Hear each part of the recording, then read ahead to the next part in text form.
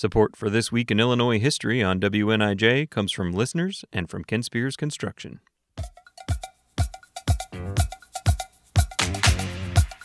Welcome to This Week in Illinois History. I'm Clint Cargile. The Soul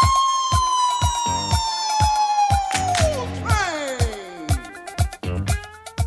On August 17, 1970, Soul Train premiered on WCIU-TV in Chicago. It was the brainchild of Chicago native Don Cornelius, who hosted the show and funded it with his own money. And now, here is your host, Don Cornelius.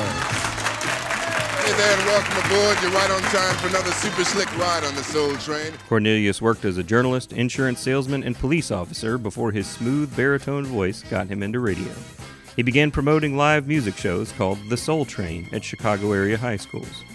Cornelius modeled the Soul Train TV show after Dick Clark's American Bandstand.